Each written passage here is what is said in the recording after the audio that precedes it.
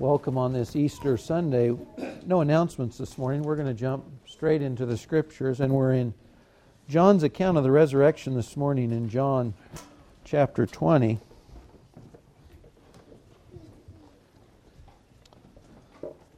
On the first day of the week, Mary Magdalene comes early to the tomb while it was still dark, and she sees the stone already taken away from the tomb. So she runs and comes to Simon Peter and to the other disciple whom Jesus loved and says to them, "They've taken away the Lord out of the tomb, and we don't know where they've laid him." So Peter and the other disciple went forth, and they were going to the tomb. The two were running together, and the other disciple ran ahead faster than Peter and came to the tomb first. And stooping and looking in, he sees the linen wrappings lying there, but he didn't go in. And so Simon Peter also comes, following him, and entered the tomb, and he sees the linen wrappings lying there, and the face cloth which had been on his head, not lying with the linen wrappings, but rolled up in a place by itself. So the other disciple who had come first to the tomb then also entered, and he saw and believed. For as yet they did not understand the Scripture that he must rise again from the dead. So the disciples went away again to their own homes, but Mary was standing outside the tomb weeping. And so as she wept, she stooped and looked into the tomb, and she sees two angels in white sitting, one at the head and one at the feet where the body of Jesus had been lying. And they say to her, "Woman, why are you weeping?" She says to them, "Because they've taken away my Lord, and I don't know where they've laid him." When she had said this, she turned around and sees Jesus standing there and didn't know that it was Jesus. Jesus says to her, "Woman, why are you weeping? Whom are you seeking?" Supposing him to be the gardener, she says to him, "Sir, if you've carried him away, tell me where you've laid him, and I'll take him away." Jesus says to her, "Mary." She turned and says to him in Hebrew, "Rabboni," which means teacher. Jesus says to her, "Stop clinging to me, for I have not yet ascended to the Father, but go to my brothers and say to them, I ascend to my Father and your Father, my God and your God." Mary Magdalene comes announcing to the disciples, "I've seen the Lord," and he had said these things to her. You know, on that resurrection morning, almost a couple thousand years ago, no one knew that Jesus was going to rise from the dead. The resurrection was not an idea that had entered anyone's mind. His enemies, think about this, 3 days after the crucifixion, they're rejoicing that the political opposition, the competition that they saw Jesus as, is gone. He's out of the way. This is a good thing. The disciples, those who loved him and followed him, they've buried Jesus on Friday. They've buried their hopes with him. They're trying to figure out what is life without Jesus going to be like. None of them, though, knew the resurrection was coming. It wasn't their idea any more than it was our idea. It was God's idea. The resurrection didn't depend on them knowing what God was up to or understanding his plan. In verse 9, John says, they didn't understand the Scripture that he must rise again from the dead. The resurrection of Jesus didn't have anything to do with anyone else around Jesus.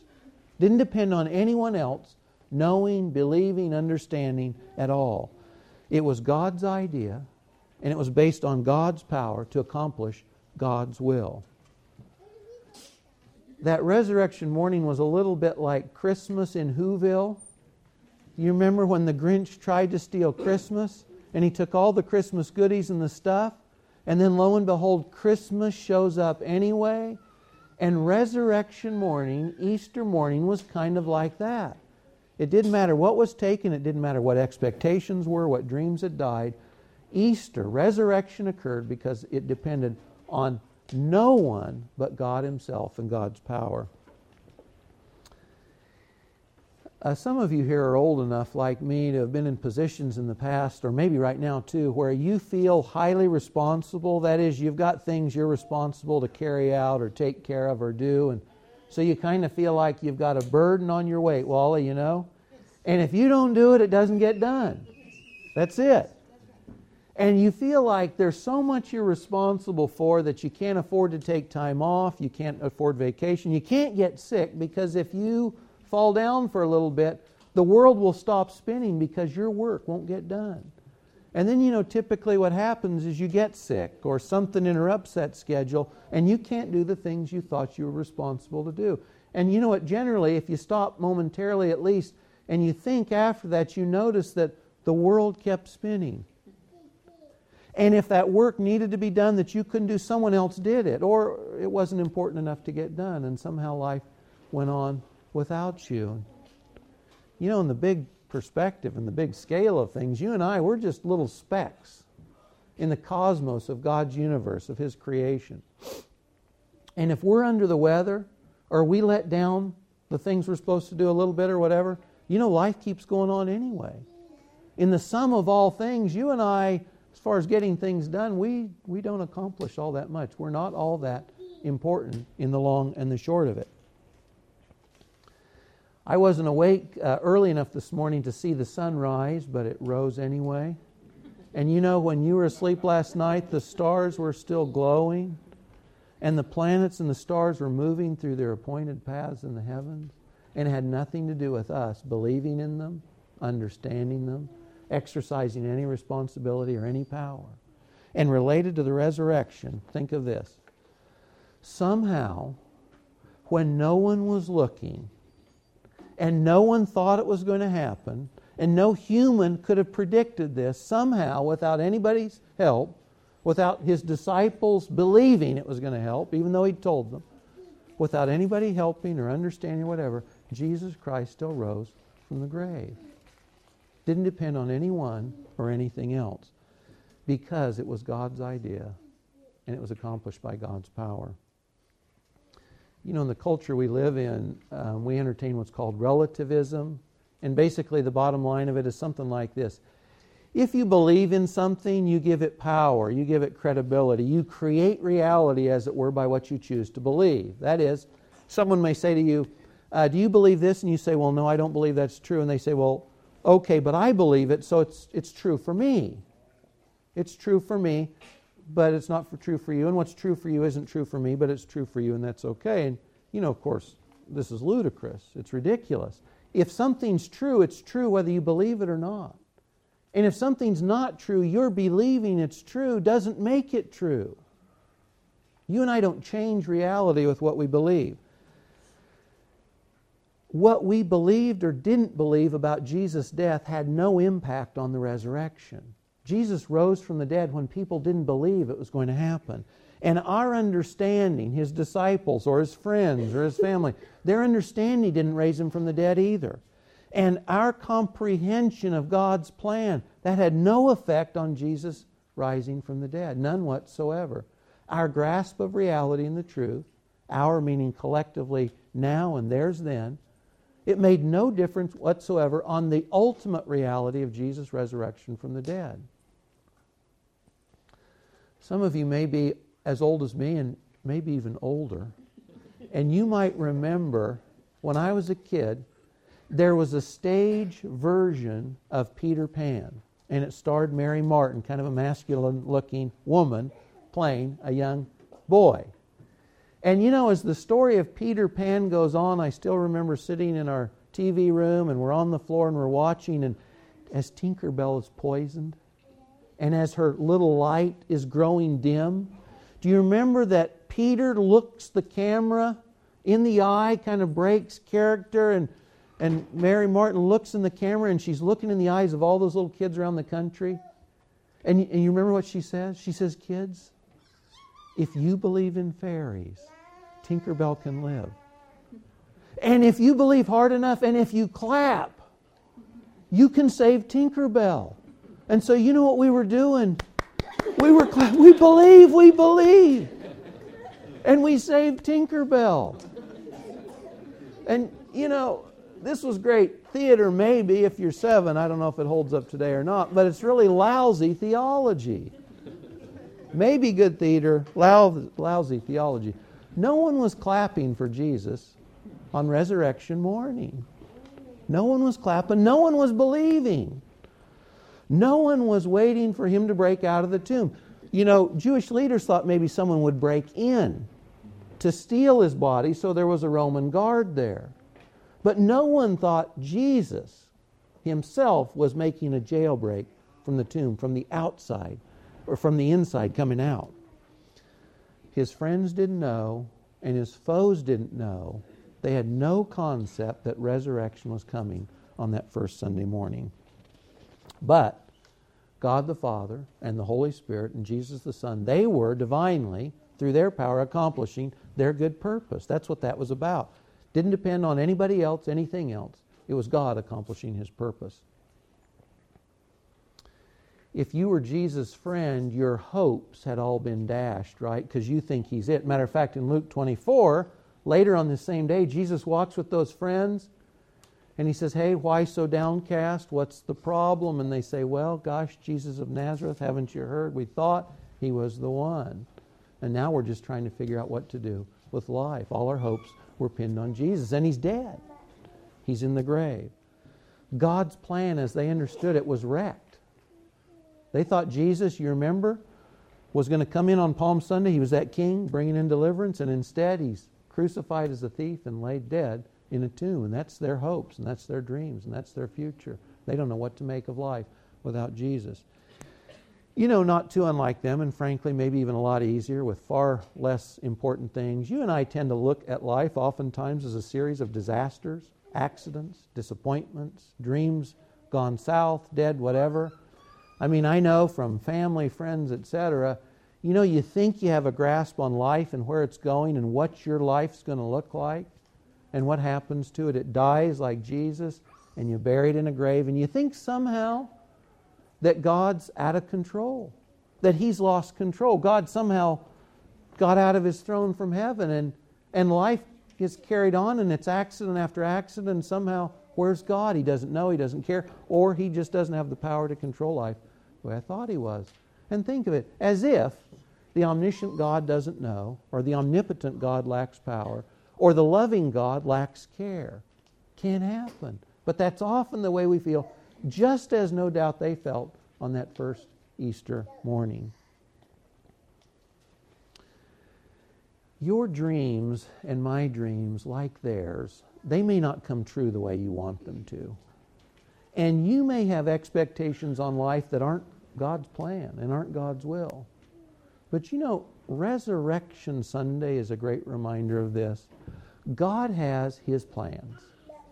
And His plans are going to be brought about whether you and I get them or not. Whether, like John said in verse 9, whether we understand them or not. The God who raised Jesus from the dead is the sovereign God over all creation, over time and history, over your life and mine. Job said none of His purposes could be thwarted. God says of Himself in Isaiah, He says, I act and who can reverse it? The resurrection didn't depend on anyone else getting it or anyone else's help. And when your life looks like it's wrecked, I can still tell you with all the confidence in the world, God's plans for your life are not over. Your life hasn't suffered a shipwreck. The dreams you have may not be God's dreams. The plans you have for life may not be God's plans.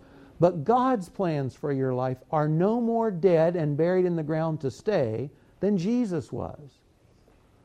God's plans for your life and mine are going to be accomplished.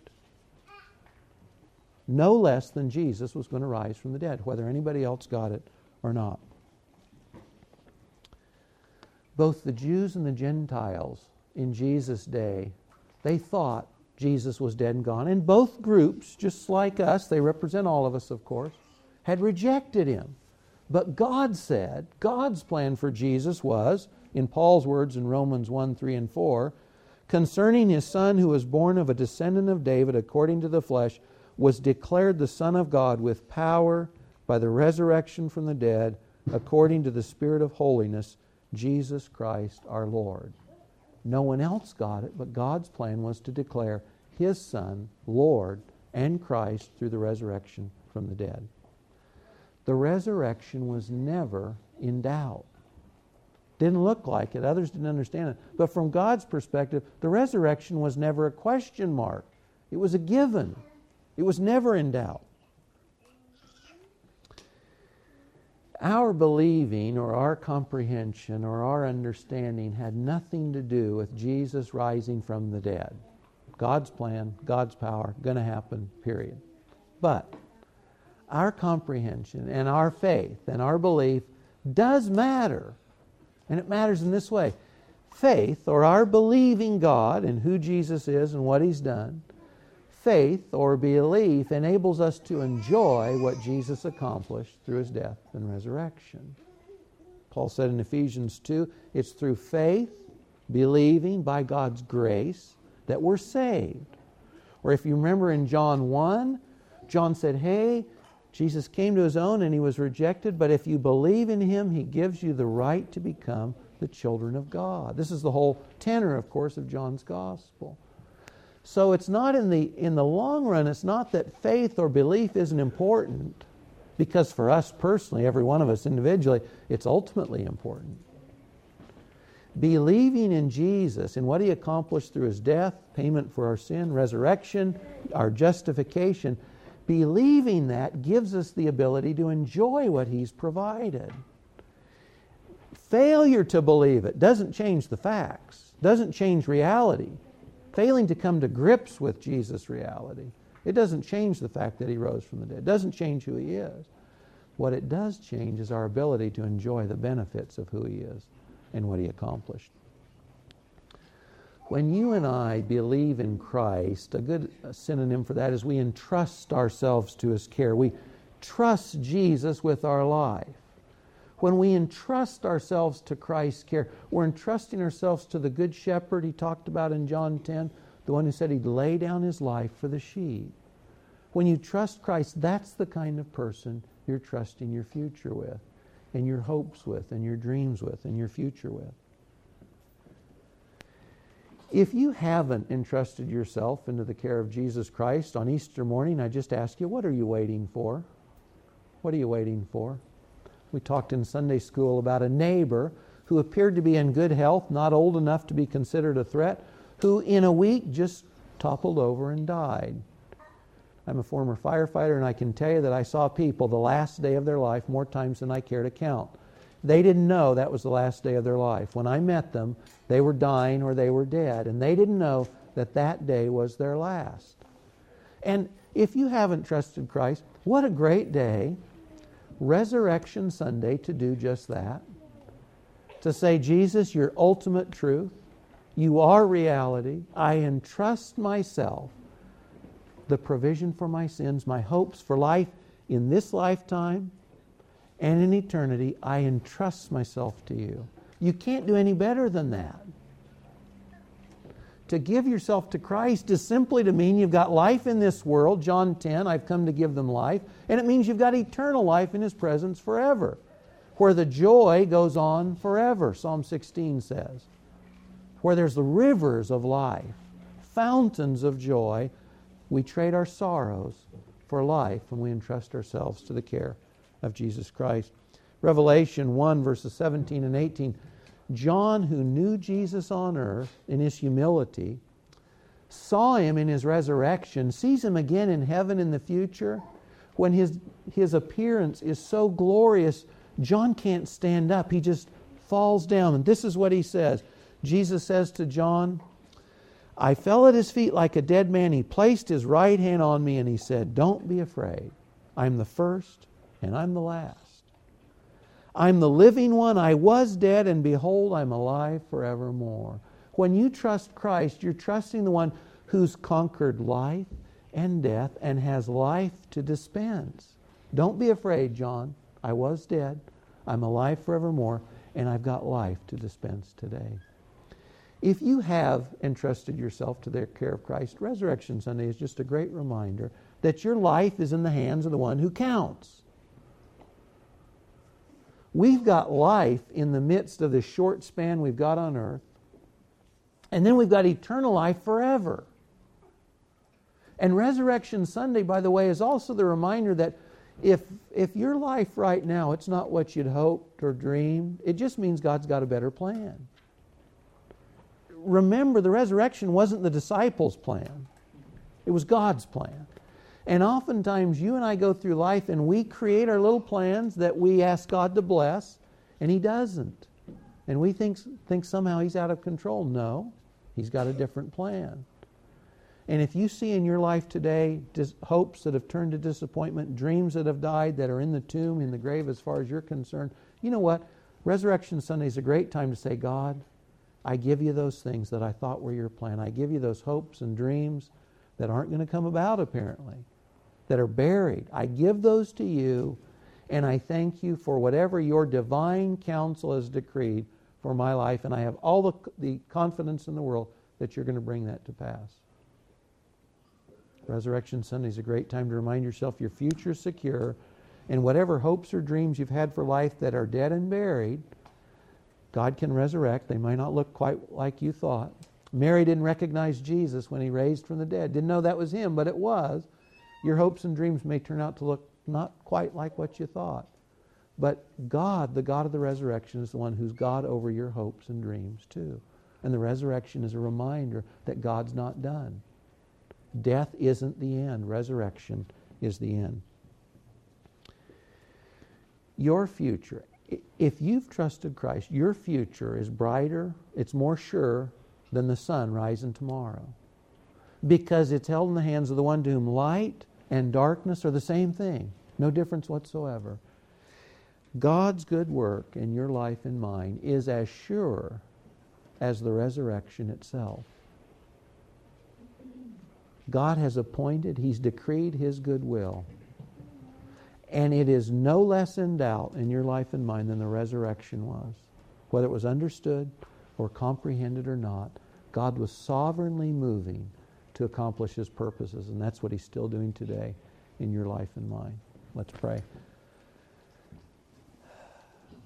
Father, we often think of Jesus hung, suspended on a cross, and it's a helpful image reminding ourselves that He paid for our sins. He took the death due us. Lord, sometimes we think of Jesus in the grave, buried, and it looked like all hopes were ended. But Lord, the image of Christ we see this morning is the one out of the tomb, or the one in Revelation 1, the one who said He's Lord of life and death. Father, Jesus is alive today at your right hand in heaven, and I pray that the reality of His resurrection and the reality that He is Lord and Savior, He is King, Lord, He is victor, that somehow the truth of that reminds us today, whatever's going on in life, that He is no less Lord and Savior in our life today than He was when He rose from the grave 2,000 years ago. Father, help us to have an exalted view of both You and Your Son, and to remember again that to trust You is the wisest thing we can do. And Lord, for those who don't yet know You, we ask You to overwhelm them with Your awesome reality and with Your goodness.